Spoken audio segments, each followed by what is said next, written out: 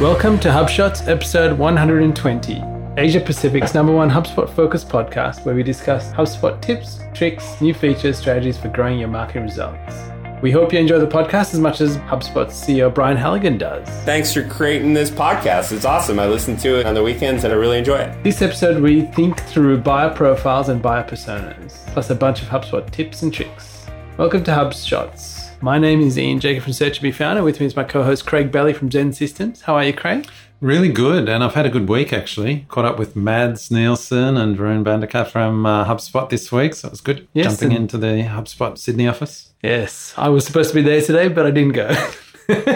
They missed out. You missed out. I missed out. Yeah, so that might lead us into actually shot one, inbound thought of the week. That's right. So what was the pearl of wisdom that Varun gave you? Well, thanks, Craig? Varun, for this reminder. He reminded me about the importance of having like your ideal client avatar or persona, but also the difference between buyer profiles and buyer personas. So I thought that might be an interesting thing just to chat through on the show. And there is a great blog post from Lauren Hintz, who was here in Sydney a while back and now is in Boston, where she says how to define your ideal buyer profile.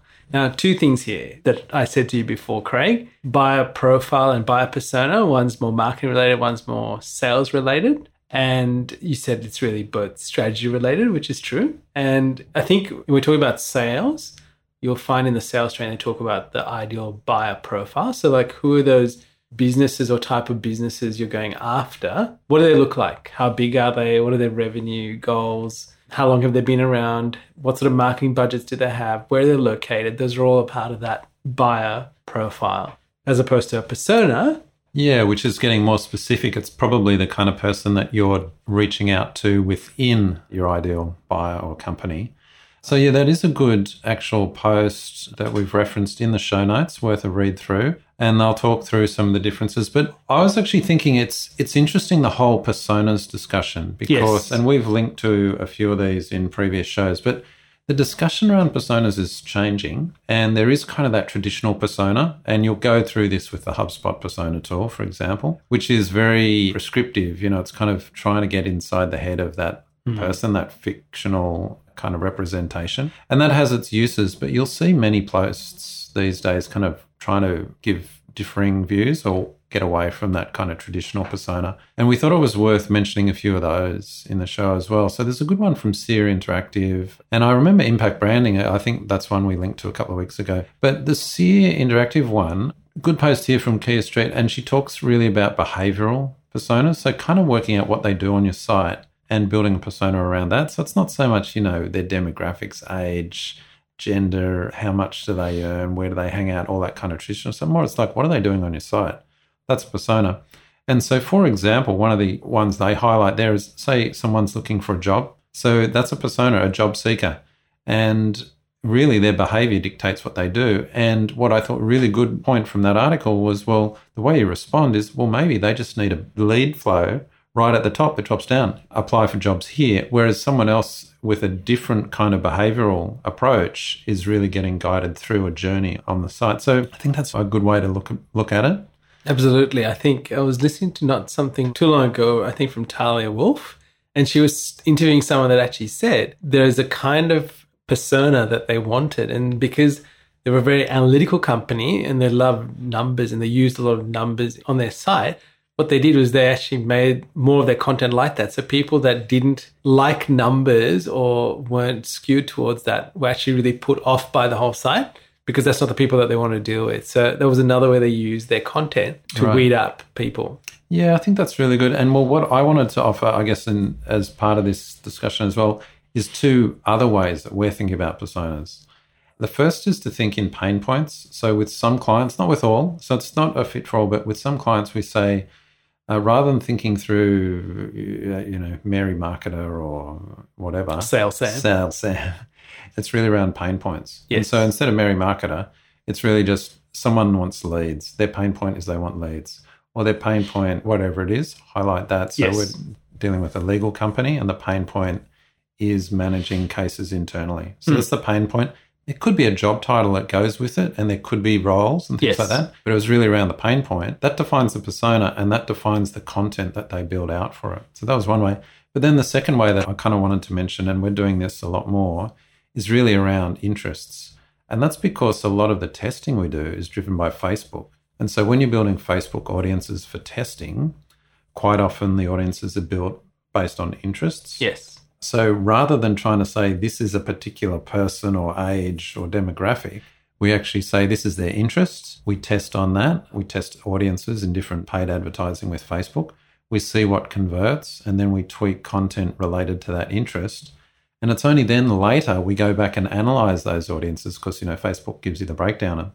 Then we can start getting some of that demographic or socioeconomic information later. So it's quite interesting that comes later rather than at the front, building the persona. So hopefully that's interesting. And thanks, Varun, for kind of triggering that whole, refreshing of our memory around that whole topic. Absolutely. So we encourage you to actually go back and visit your buyer personas and also your ideal buyer profiles. All right, on to our HubSpot tip of the week, Craig. Well, speaking of personas, I just thought I'd be interested to highlight how you can get to the personas tool in HubSpot, because I was actually with a client the other day. I was going, here's your persona. Oh, how do you get to personas again? Oh, go to the dashboard. Okay, personas, click through. I think it's one of those default widgets on the dashboard. Yeah, it is. So that's the right at the bottom. Yeah, and I was like, this is how we get. Surely there's an easier. Yeah, it is. All you do is go to contact settings and start typing in persona, and it'll give you the contact setting property or the contact property, and then you can click through to personas. And that's how you get the persona tool. Yes. So a quick little tip there if you're always trying to work out how to get to personas in HubSpot. Correct. All right, on to our HubSpot marketing feature of the week, Craig. And this is the ability to set a featured image. Now, you could do this on blog posts for a while, and it's just appeared in web pages and landing pages. And the reason they're doing this is so when you share it on social, there's actually an image that goes along with that page or the landing page. And they used a really interesting stat to sell this new feature. They said that, so Facebook posts with images see 2.3 times more engagement than those without images. That's one of the drivers to doing this. So you'll actually notice if you're using the tool, and I actually couldn't publish one of the pages because I didn't have a featured image set or it wasn't selected. And I didn't kind of dawn on me why. So I just kind of selected it. And now today, after preparing the show notes, I'm like, that's the reason why. And so it kind of, because I think we work in the tool and we work in blog posts and we see things that are very similar and didn't really click. But yeah. Well, actually worth mentioning that with this new feature, it's on by default. Correct. So it slides on to say, yes, yep, you must use the featured image. So you can turn it off if you don't want to see That's it. right.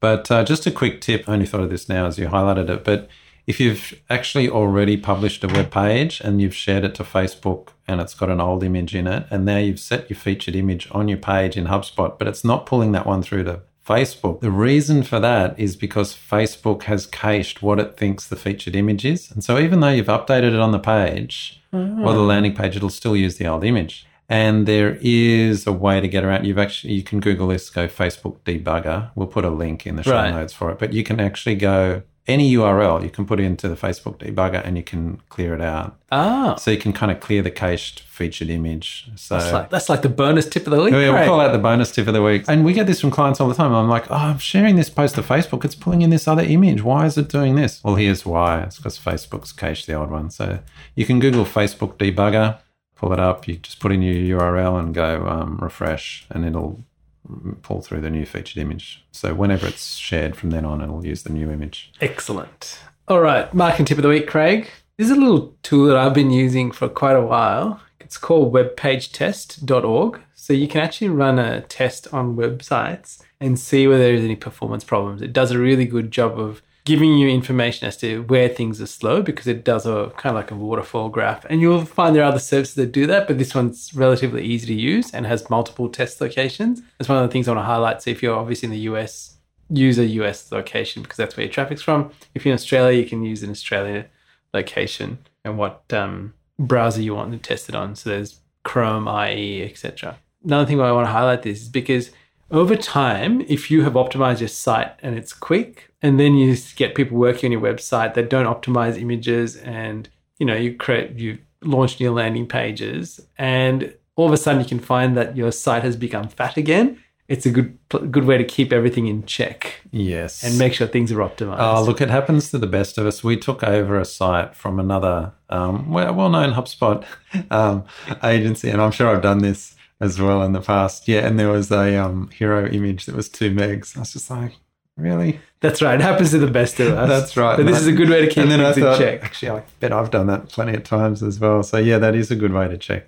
Nice. All right, and now on to our HubSpot sales feature of the week, Craig. I was pretty excited when I saw this one. It's about you can actually control your logging and tracking of email settings in your mail. So this is the connection between your email clients. So we use Gmail, for example. And what you can actually do is exclude out particular email addresses that you don't want logged. So if you don't want conversations with your wife or your parents logged into the HubSpot CRM, you can specifically exclude those addresses. I actually have put my wife in there, exactly. That's right. Yeah, that's a good use case, yeah. And you can actually exclude an entire domain. So if it's you don't want, so I think by default, because I just looked at mine and I put a screenshot of it, all of your company domain URLs is automatically excluded. So it says to never log that into the system. Because it is annoying. A few times I've responded to people and I just go, oh, it's all in the CRM. Yeah, look, I'll give you some more use cases for this. If you use like a support ticketing desk, exactly, or we use Teamwork for projects, so we're often getting email notifications from Teamwork, and you reply to it because that's how you can reply to tasks with, it's logging new out. Contact. Exactly. So they're good ones to exclude as well. Great feature. It is. So definitely go have a look and go and make sure you've set those preferences correctly. All right, now on to our opinion of the week, Craig. And this is a post from Seth Godin, and it talks about powerful metrics with hidden variables. Now, I'm going to read the last part of it out because I think this is the crux of it. It says, marketers learned a long time ago that people love rankings and daily specials. The best way to boost sales is to put something in a little box on the menu, and when in doubt, rank things. And sometimes people even make up the rankings. Right, yeah. And so in this post, we were just chatting about this earlier. I was trying to get my head around it, but he gives some examples of where rankings, Google is a great example. Correct. But could be other things. iTunes recommendations. Things on menus. Famous articles, things like that. They might have meaning, but often they're meaningless, yet people are accustomed to rankings and they just follow it. So what's number one in Google? We assume that's the best result. Well, most people do. Yes. Marketers might realize that's not actually the case, but people follow it. So, yeah, that's his point there. Excellent. So read the blog post and have a think about it because I think it really provoked thought with us, I guess. Now on to our podcast of the week, Craig. And this is from this interview that Justin Teng did on Inbound Agency Journey, which I thought was really good, actually. This was fantastic. So Justin Teng, who we often shout out on the show because he's a super thinker. Thinker. Yeah, I really like the way he thinks and approaches things, quite contrarian. And if you want an insight into how his brain works, this is a great podcast to do it because he really just talks through his background or history working in ad agencies and then TV and then inbound marketing agencies. And his approach to inbound and also tools, he tells it like it is. And he calls out what I think is a good call out, where he calls out agencies where they kind of might know a bit about a tool or they've bought into the whole tools marketing spiel, but they don't actually know how to do marketing themselves. And I think that is the case with some agencies and a problem with the industry, like all industries have problems. So really, really useful. And it made me think. At the end, I was thinking, yeah, good thinking. Yeah, so definitely check that out. We've got a link in the show notes. I'll just say that the Inbound Agency Journey podcast is actually one of my I'm pretty ruthless in getting rid of podcasts that I don't listen to, right? But it's one that's stayed on my podcast. Yeah, I've got about it is very good. 10 that I kind of listen through, and it's a good one. So, yeah, check out Justin on that. All right, resource of the week, Craig, growing your YouTube channel. And this is from Backlinko. Brian Dean. Yeah, Brian Dean, who we love. And thanks to Sue Ellen for highlighting this to me. It's a long article, but he talks through some of the things he advised Buffer, Buffer app that does the social sharing, for them to grow their YouTube channel. So lots of good tips there, really just about doing keyword research about what people are searching for on YouTube and then optimizing your videos to rank for those terms. So he does say rank because when we think of YouTube, some people think of it as a social network, whereas marketers tend to think of it as a search engine. So, yeah, really useful post from Brian Dean. Thanks, Sue Ellen. All right, onto our quote of the week, Craig. And this is from Seth Godin. in his book Linchpin, Are You Indispensable? And it says, perhaps your challenge isn't finding a better project or a better boss. Perhaps you need to get in touch with what it means to feel passionate.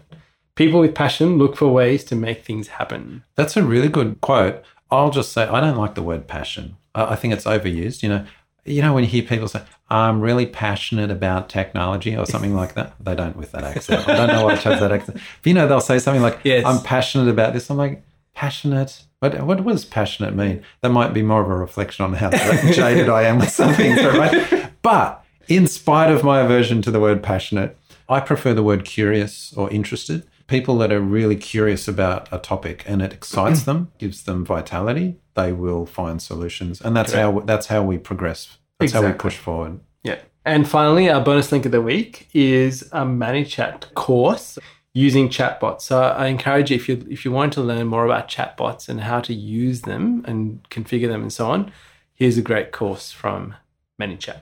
Yes. Which is about to be integrated with HubSpot. Yeah. So we're here. We're just waiting. Yeah. Any quarter now. Yeah, it'll be there. So yeah, that's a good one. And finally, we'd love for you to leave us any reviews on iTunes and any feedback, and join our Facebook group if you want to ask any questions and be a part of the community. And until next time, Craig. Catch you later, Ian. Hey there. Thanks for listening to this episode of HubShots. For show notes and the latest HubSpot news and tips, please visit us at hubshots.com.